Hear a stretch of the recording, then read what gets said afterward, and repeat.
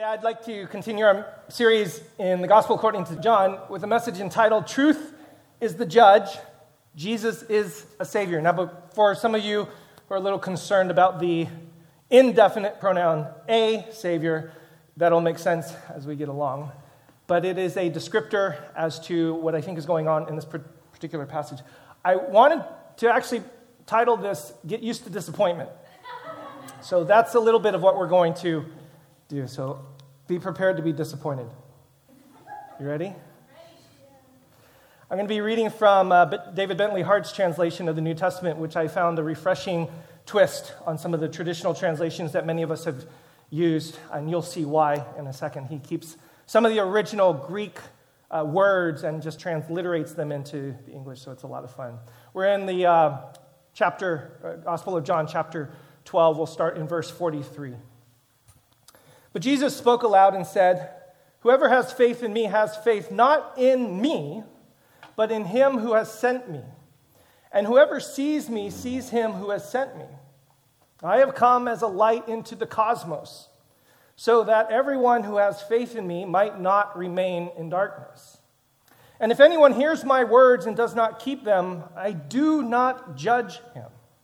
For I came not that I might judge the cosmos, but that I might save the cosmos. Whoever rejects me and does not accept my words has one judge, one who judges him. The word that I uttered, that will judge him on the last day. For I did not speak from myself, but rather the Father who has sent me. He has commanded what I should say and what I should speak. And I know that his command is life in the age. Thus, whatever things I speak, just as the Father has told me, so I speak." The subtitle of our series, if you noticed, I don't know how many people have referenced this, is entitled The Radical Nature of Jesus' Love. Every now and then, however, the idea of radical, the idea of revolutionary, these are really good, important terms. But in this particular passage, as well as other themes that we find throughout the Gospel according to John, it probably should be entitled The Frustrating Nature of Jesus' Love. And the reason why is because revolutionaries do not conform to expectations. And what we constantly see throughout the life of Jesus, we see this theologically, spiritually, historically, is that there are expectations that are put upon Jesus. And he's constantly disappointing them. He's constantly not meeting up to those expectations. And people get frustrated with that. And so that's why I'm saying get ready to be disappointed. For those of you who are looking for simple explanations or a fulfillment to or an explanation of or a satiation of your expectations about who Jesus is, what the church is all about, I hope to leave you frustrated and disappointed. Because what happens in this passage that we just read is a culmination of a lot of frustration and anxiety and tension that has been building up over Jesus. And at one particular point, the people who are critical of Jesus they've just had it. And they need Jesus to answer them in a specific way. Now, to understand some of the depths of what's going on here, one of the key themes throughout the Gospel according to John is the theme of contrasts. Let's take a little bit of a quiz. If you were to see or understand the word light, what would be its contrast or its opposite or its opposing feature? Light, and the contrast is? Dark. Very good. Life, and the contrast to that is? Death. Very nice. Truth, the contrast to truth is going to be? Lies or falsehood. Yes? Nobody sees it. Yes, I spelled falsehood in a crooked way. That was spelled incorrectly. This one's a little bit more complicated, but you'll see this theme specifically in the baptism of Jesus. There's a contrast and comparison to the Spirit. Does anybody remember what is being contrast? I baptize you with blank, but Jesus is going to come and baptize you with the Spirit. So what's the contrast there? Water. Very, very nice. There's also an ancient philosophical contrast that is there. Flesh is on the one side, and the contrast to that is? This is a hard one. Right, veganism. Right, yeah. That is not in the Bible. much. Okay, so the actual contrast is spirit there. So that's the contrast there. So it's really important to understand that what's going on in the dynamics when you see this light and dark, life and death, spirit and flesh, spirit and water, there's these contrasts, and these contrasts are there to make a point. So when it comes to the contrast of judgment, which is found all throughout the gospel accounts actually, the question is, what is the contrast to judgment? We understand life and we understand death. We kind of understand flesh and then spirit. Okay, those are contrasts. But what is the contrast to judgment, which is what is going to be posed in this gospel account? And this is going to be odd to me, because when I thought about this, what is judgment according to how we normally conceive of it? Judgment is making some sort of assessment and a little bit of a looking down upon condescension, right? And so judgment can also mean, in our common parlance and vocabulary, to restrict some particular, oh, you're doing that, and to shame somebody for all those particular activities that they do. And so you would think that the contrast to judgment would be something like liberation, or something like just allow somebody to be. But what's the contrast that Jesus actually poses here? It's not judgment versus liberation, or judgment versus just let somebody be free. The contrast to judgment is salvation. And that's an interesting contrast there. I have not come into the world to judge the world. I've come to save it. Okay, so there's the contrast. And so by teasing out what could possibly be going on here in the terms judgment and salvation, we can start to get an understanding. Oh, wait a second. There's something pretty deep and profound that's going on here, because we often think, especially in a modern kind of context, don't judge me, bruh, is the new term that I get. Don't judge me, which is don't look down upon me, don't condescend, just let me be me. But the opposite of judgment, or the contrast, and I'm careful, it's so funny, I meant to not say opposite, because it's a contrast, because there is judgment in the text, but the contrast to that is salvation. So what's really going on here? This is a theme that actually is found all throughout the entire gospel accounts, and so much so that I think it's one of the most central characteristics of this particular gospel, and therefore possibly central to Jesus' teaching. And he kind of sums up the entirety of his, agenda and aim. I have not come into this world to condemn or to judge it, but to save it. It's very familiar to us, for those of us who've grown up in the church, who have been to any football games, who have seen this guy wearing his t-shirt, John 3:16. We know this passage, or many of us know this. It's been familiar. God so loved the cosmos. Again, this comes from David Bentley Hart's translation. For God so loved the cosmos as to give the only Son, the only one, so that everyone having faith in him shall not perish, but have the life of the age, or eternal life. It's how many translations translate it. But we don't often read whatever the next verse is, which I kind of want to put -17 on his t-shirt. Because verse 17, there it is. There's the contrast. There's the central theme of why Jesus came. God sent the Son into the cosmos not that he might pass judgment on the cosmos, but that the cosmos might be saved through him. This is going to show up multiple times in the gospel accounts. So go geeky Greeky with me for just a few moments, and we're going to kind of tease out some of the themes that are found behind the word judge, judgment, condemnation, and then we're going to try to pull that string all the way through to see what is really going on and how we're going to take care of following Jesus in this particular manner, and then we're going to end on an evaluation of the Anthropocene. Does that sound like a good idea? The idea that the entire world is coming to an end. Okay, so that's where we're headed. There are 4 main words in the gospel accounts that are translated judge. Krisis, krima, krino, krites. Now, if you hear, they're all very related sounds. And what's fascinating when you look this up, and I spent way too much time with my Greek lexicon, it is not easy to tease apart very specified definitions for each of these. They're a little bit intertwined and intermingled. So, as we go through these definitions, just know that they're not exact and they're not entirely precise. Generally speaking, the word krisis is used to denote a decision, the actual judgment that was made. So when a judge hands something down, that is the krisis. Generally speaking, the word krima is the process by which we make an evaluation, to make a decision. So we're taking into consideration all the various factors.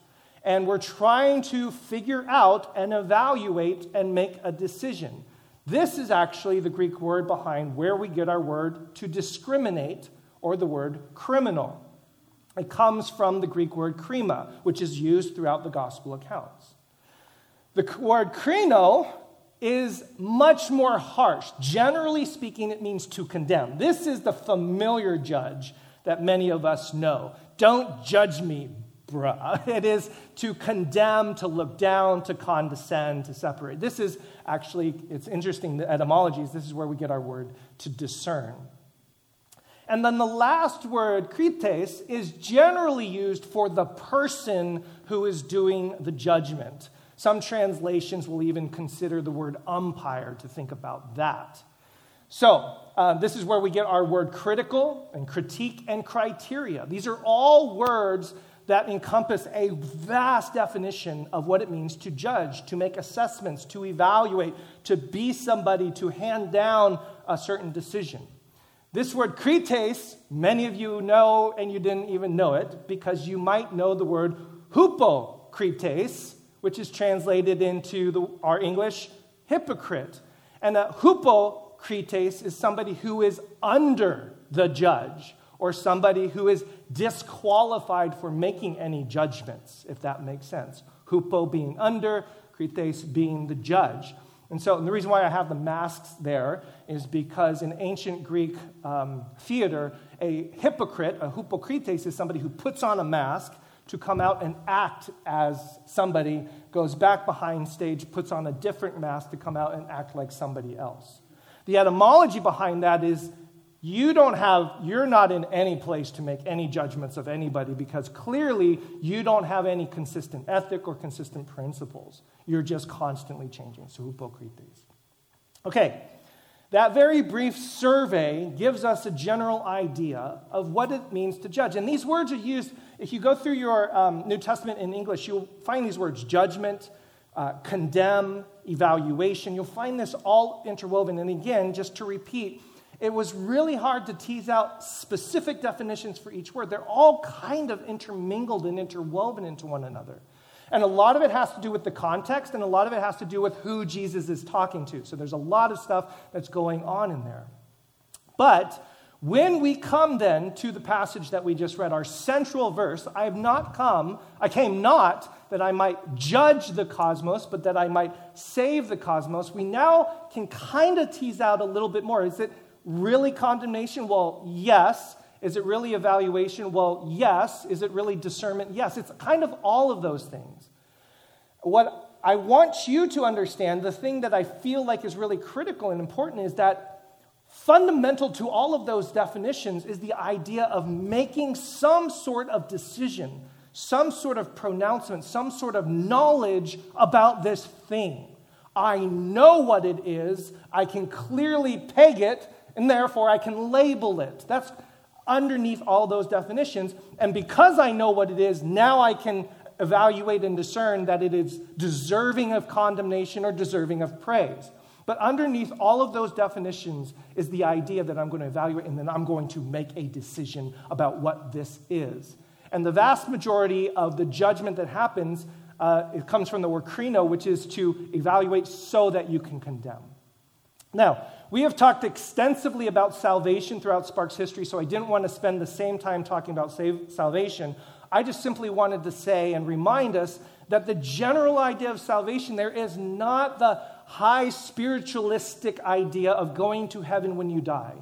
The general basic definition of salvation, both in the Hebrew and the Greek, it just means to rescue, which is why that's one of Sparks' core values. It is very much like somebody is in trouble and you jump in the water to save them. It is a rescue effort. So, here we go. John chapter 12. I have not come to do this, but I've come to do that. I have not come to judge, but I've come to save.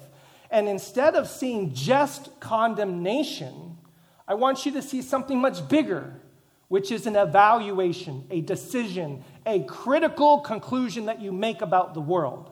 It is also condemnation, but it's much broader than that. I know what this world is.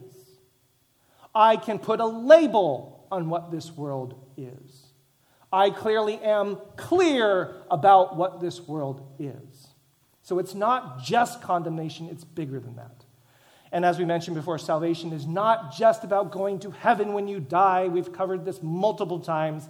It is about a rescue effort. Somebody is in trouble, and you're doing everything you can to save them, to bring them. So, if we didn't have images before, we have them now. And this is what I'd love for us to see and understand. And we're going to push it one step further and try to tease this out a little bit further. Because there's a reason why John 12, John 10, other places, Jesus is going to say, listen, I'm not here to make that judgment. Because throughout this text, Jesus is going to run into people who are going to say, make a judgment. Tell us what is. And there is an entire theme throughout the gospel accounts of not answering the questions directly. Are you with me? Jesus does not answer these questions directly. It's very frustrating.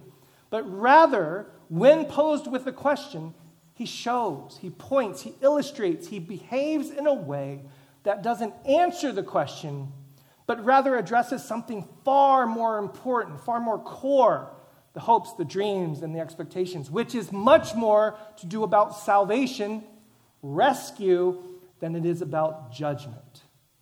You're going to see this theme pop up over and over and over and over again. Jesus, tell us clearly, make a judgment. We need to know exactly what it is. Make a judgment. And Jesus says, you don't get it. I'm not here to make that call. I'm here to save. And the work of salvation, the work of rescue, and the work of redemption, and that work is sometimes, many times, antithetical to the impulse to judge, to evaluate, to criticize, to critique, to know with certainty what a thing is. Let's take a couple examples here. John chapter 1, they said to him, Rabbi, which is to say, when translated, teacher, where are you staying? Just answer the question. I need a location. I got to type it into Google Maps so I can get there. Come and you will see. Just come. You will see. Let our behavior, my walk, your following, answer the question for you. Much more specifically at the pool of Bethesda, there's a conversation that he has there with somebody who is born crippled, tells him, pick up your mat and walk. And again, there is this impulse to nail it down. The religious leaders are saying, listen, we need to know who this person is. Tell us clearly. They asked him, who is the man telling you, take and walk? And I love this. The man had no idea who it was. For there, being in a crowd in that place, Jesus had withdrawn. You would think if Jesus was starting a revolution, which he did, he would want everybody to know. But the point is, I've not come to declare that, to make it plain and make it clear. I've come to save. This was the work. So if you want to know, who is it? Who is that person? Look at me. I'm walking. It's another story. Same gospel account. Man born blind. Famous passage. Tell us, Rabbi, who sinned? Make a judgment. We need you to make a judgment here. Because we need to know the answer. Because we need to know if this person sinned or if his parents sinned so we can figure it out, so we can know. We need to know this. And of course, he doesn't answer the question. And then they interrogate the man. Because, okay, he's not going to answer our question. Maybe this person will answer our question. I love what he says. Whether he is a sinful man, I do not know. One thing I do know. Having been blind, I now see. In other words, I've never seen him. I have no idea who he is. Okay, never mind.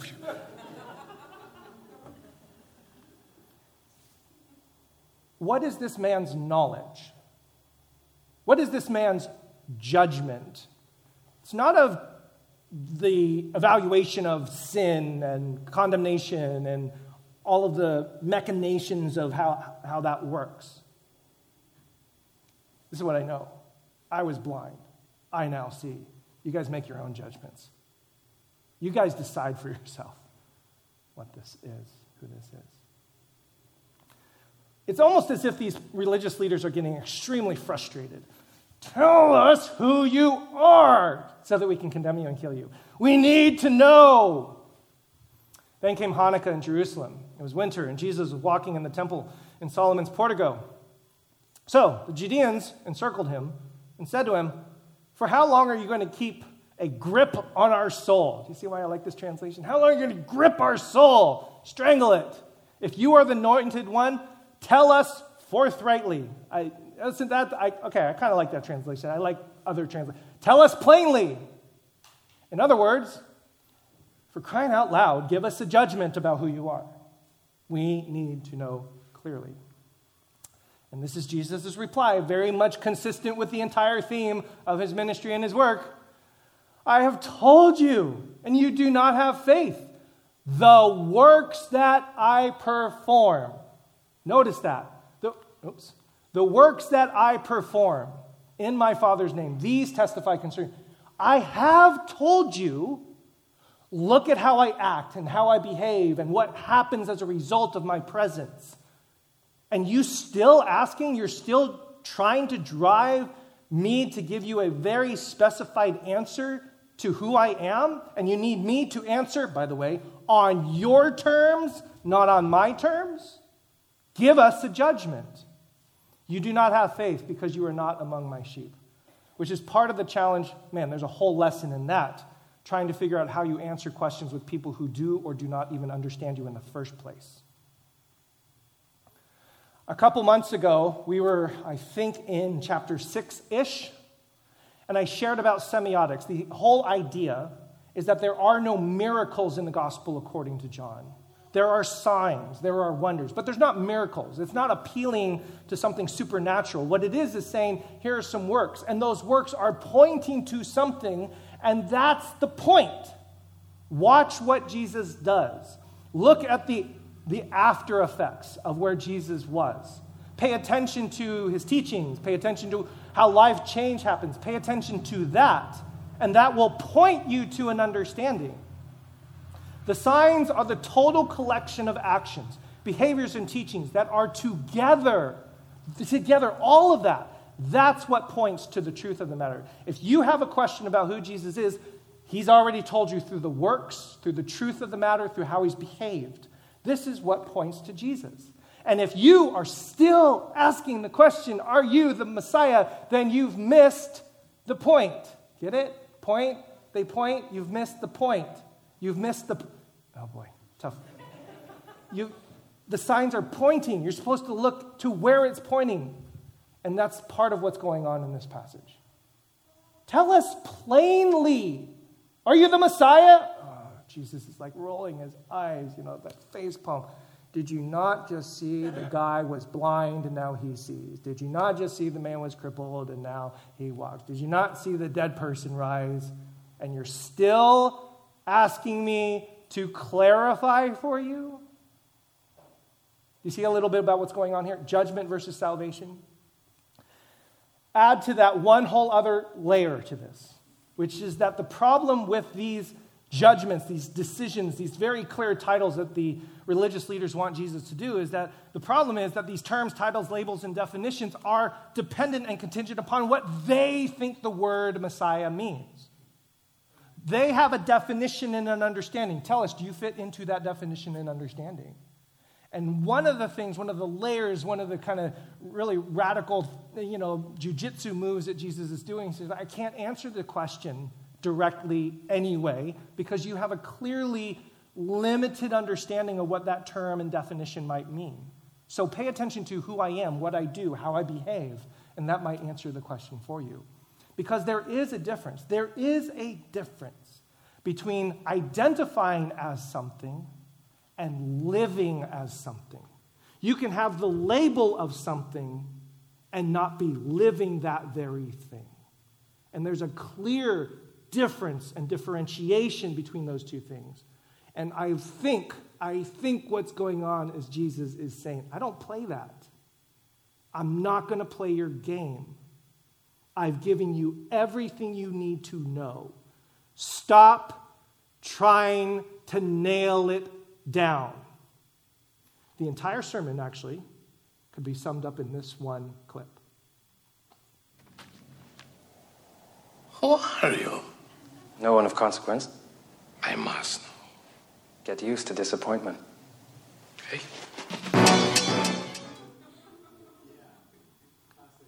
I'm so sorry. I got to weave Princess Bride into every message I do, apparently. I must know. Get used to disappointment. And what's fascinating about that what happens with Inigo Montoya and the Man in Black is that they do end up knowing by their behavior, by their relationship, by something that continues on. In other words, truth is the judge. So there is judgment. There is an evaluation, but it's truth that makes the judgment. Look at my works. Look at how I behave. Don't try to nail me down. I've not come to judge the world, the cosmos.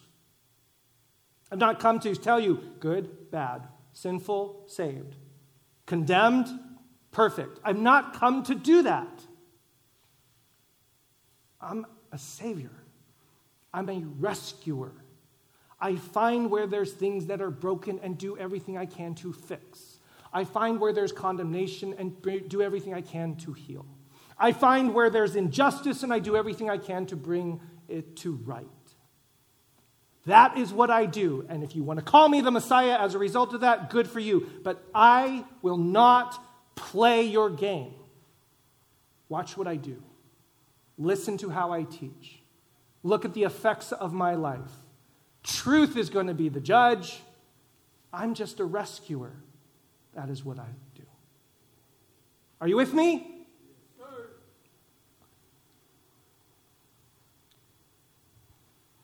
Throughout my life, and I'm sure many of your lives, we have all had to wrestle with this exact principle. Because there are titles and there are labels and there are judgments that fly all over the place. Tell us plainly who you are. Are you an atheist? Are you a Democrat? Are you a Republican? Are you pro-life? Are you pro-choice? Spark Church has gotten a lot of these questions. So are you really affirming? Are you egalitarian? Are you liberal? You must be liberal. What are you? Clearly liberal. And then they'll see but wait a second. You do communion and worship. You must be conservative. Are you evangelical? In other words, they're asking us to give them a judgment. And I understand. Let me just put the caveat here. I understand. Labels are helpful, but they're also confining. Helping people understand what kind of category we are is helpful for people navigating a very complex and chaotic world. I get that. But I remember throughout our years, and I've become even more so in my later years of life here, of resisting all of that. Because every single one of these names, titles, categories are definitions that that's what you think those labels and titles mean. And you're asking me to make a judgment about all of those things and to tell you clearly, yes, I am a liberal. Yes, I am evangelical. Yes, I am an ex-evangelical. Yes, I am a neo-post-ex-evangelical. And part of what I think is so critical through this Jesus movement in this passage and multiple strains is I've not come to judge. I'm just a rescuer. And if you really want to know, okay, I'll tell you plainly. I will tell you plainly. You ready? Here's my answer for all of those questions, whether or not we're egalitarian or affirming or liberal or conservative. Here's my answer. Critique what we have done. Take a look. Get to know our people, which is my favorite answer. I tell them, you need to go meet these people, Sparkers. Go meet them. They will tell you. Discern our works. The refugee work that we've done, the rescue work, the rescue team, all of that. Observe how we act and behave around little ones, around old people, around mixed gender groups. Watch that. Learn our criteria. What are the boundaries? What are the values? What are the things that we hold? And listen to how we teach.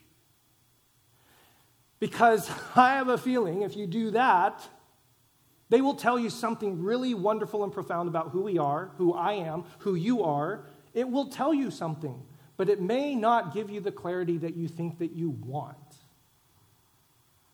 Because I don't know if we're actually in the business of giving people the clarity that they want, to clearly make a judgment. We're in the business following Jesus. We're in the rescue business. We're in the reconciliation business. We're in the love business. That's the business that we're in. In other words, the truth is the judge. Jesus is the Savior. Get used to disappointment. We are not in the business of satiating our or others' desire to know and to judge. Little footnote here, I'm not a pastor here anymore, so you have to ask Pastor Danielle if this is true. But I'm putting it out there for you to consider. We're not in the business of satiating other people's desire to know. I will tell you, this has been hard.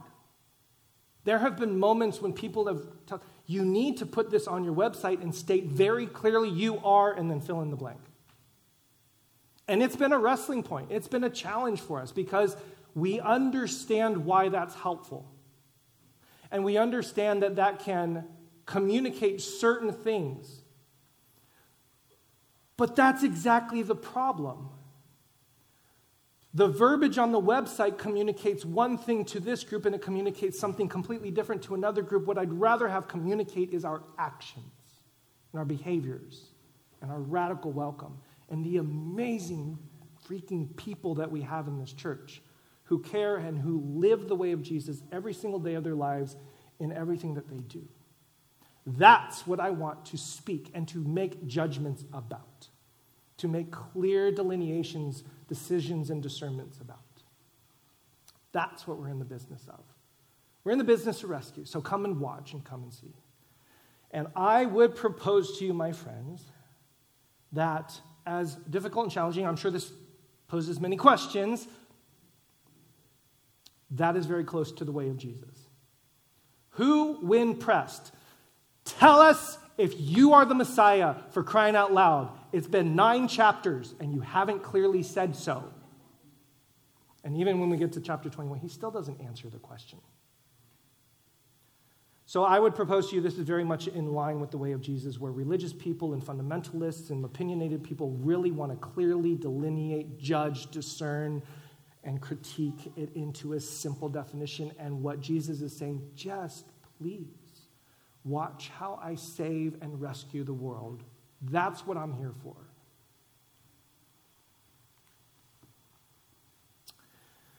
Okay, that's my message, but there's a cherry on top that I'd like to give you, if that's okay. Because as I was pondering and thinking about the chaos of our heat wave, the challenge of the heat wave in China, the floods in Pakistan, the devastating weather events that are intensifying and multiplying, I've been, as many of you know, our church has been on a journey of really trying to navigate what is the way of Jesus in light of climate change, in light of this new era that we find ourselves in, of wildfires, etc. There is one strain of this conversation that pops up for those of you who are involved. There are some people, philosophers and geologists and other kind of social scientists who are suggesting and have suggested since the year 2000, a new word came into our vocabulary called the Anthropocene, or Anthropocene, tomato. The Anthropocene is used to describe a judgment about the world that we live in. It is to say we have now entered into an era in which humanity is weighing itself heavily upon our planet. Therefore, climate, geology, ecosystems are all now affected by what we do. And so the Anthropocene has been used to describe a critical discernment, evaluation, and judgment of the world in which we live. And as a result of that judgment, there are all sorts of different outplays. There's different responses. There are different ways in which people react and respond to this. And one of those ways in which people have responded, specifically in a technocratic Silicon Valley, hyper-wealthy elite class of humanity, our idea is, well, if that's the world that we have we're living in, that we have built ourselves, if that's the world, we're out of here. Let's go find my little hut, or better yet, why don't I just leave the planet and go colonize Mars? Because once you make an evaluation or a clear judgment about what this is, well, then you've got very limited decisions to make. Travis Holloway is a philosopher who's written this amazing book, How to Live at the End of the World, a catchy phrase, yeah? Theory, Art, and Politics for the Anthropocene. It's a very short book summing up the problems with this kind of evaluation. I won't give you the whole book, I'll just give you some highlights. Number one, it is the end of the world as we know it. Yeah, we're in trouble. But here's what it's an amazing twist. But what is that world? What is the world that is coming to an end? This is the world. The world is a world of colonization, colonialism, extractionism, mechanism, hierarchy, oppression, and worldlessness. The reason why we're in the position that we're in is not because we are humans, because we have particular values about how this world is supposed to work and how we're supposed to work. And part of the reason why we're in the position that we're in is not because of humans, but because of certain humans with certain values and behaviors in this world, of particular ways of being that have devastated other humans on this planet. So it's not right to necessarily call this the Anthropocene. They're looking for other terms. It's not humans, it's certain humans. And you have to read the book to figure out who those humans are. That's what's coming to an end. We recognize that we cannot colonize everything in the world. Not everything we can just extract its value and just leave it to waste. Some are still going to hold on to this old world, sheer individualism, and this is going to end up in apocalypticism, that thing that we mentioned before, and cosmic colonization. Let's go to Mars. Let's, begin putting our species on other planets. But here's his conclusion at the end. This is so critical and so tied to what we just talked about. But we can actually imagine a different world, a world that can actually be saved. You don't have to settle for the title Anthropocene. You don't have to settle for the idea, okay, colonization and destruction and extractionism is just going to be the way it is. You don't have to settle for that. You can actually imagine a different world, and you can actually be in the business of saving it. And if we start to turn our attentions not towards an evaluation and a judgment and critique of how we're screwed, but start turning your attention towards all the ways where you can rescue the world, well, that is a different way of being human. He writes, how might we inherit the term Anthropocene, or whatever one chooses to call it? How might this story collectivize us at a time when any idea of a collective, including humankind, is seen as a threat? How should we write the reinvention of epic? How might this epic introduce a new sense of history? One that, and I love this phrase, excavates the shadow archives of human history, destroys the axioms of individualism and human exceptionalism, and situates our species in a web of life.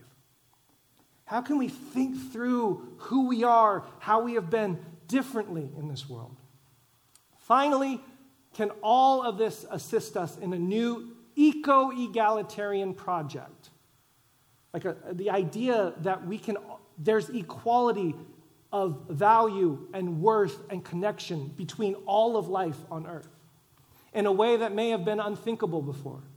The Anthropocene seems at least to offer a new sense of history that reinforces a completely old idea, that we still exist in a world and that change is entirely possible. We don't have to settle for the judgment. We don't have to settle for the condemnation. We don't have to settle for the critique that it's all going to hell and we might as well just get ours while we can. We still live in this world. And we don't have to call it the Anthropocene. We can create something new. We can truly save it. Or according to Jesus, I did not come that I might judge the cosmos, but that I might save it. And this, my friends, is how I answer the question. So who are you? I don't know, but I'm kind of into this. So watch what I do. Pay attention to how I talk, how I live, the decisions that I make. I don't know if that's liberal. I don't know if that's conservative. I don't know if that's Democratic or Republican. I don't know if that's pro-life or pro-choice. I don't know. You want to make a judgment? Make a judgment. But I'm going to live this way. And you can watch and you can pay attention. And you can join me. We can do this together. And maybe all of those clear, critical, discerning judgments that we place on each other, maybe those become irrelevant because we're so busy in the work of rescue. Life is the opposite of death. Spirit is the opposite of flesh. What's the opposite of judgment? Salvation. Rescue. I did not come into the world to condemn and judge it. I'm here to save. Okay, who needs saving? Who needs rescue? Because that's why we're here. And every week when we come to the table, I don't know if you've paid attention to this. There's no judgment. We don't go, did you follow Jesus closely enough before you get to this table? How much did you sin before you get, what kind of doctrinal creed do you adhere to? No, we say every single week, everyone's welcome to this table. Why? Because we don't judge. We're here to save. Because this table represents the entirety of Jesus' life and mission to save.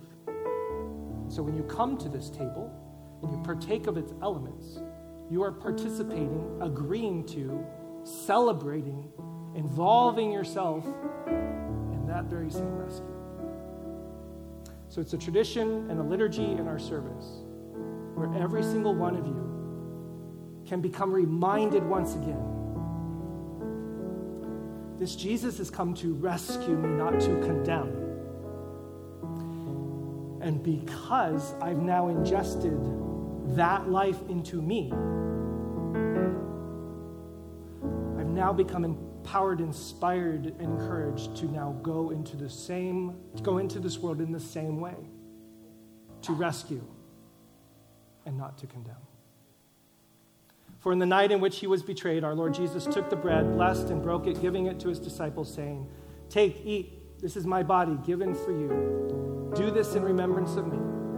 Likewise, after supper, he took the cup, gave thanks, and gave it to them, saying, "Drink this, all of you. This is my blood of the new covenant, which is shed for you and for many for the forgiveness of sins. Do this as often as you drink it in remembrance of me." My friends, as we sing, all are welcome.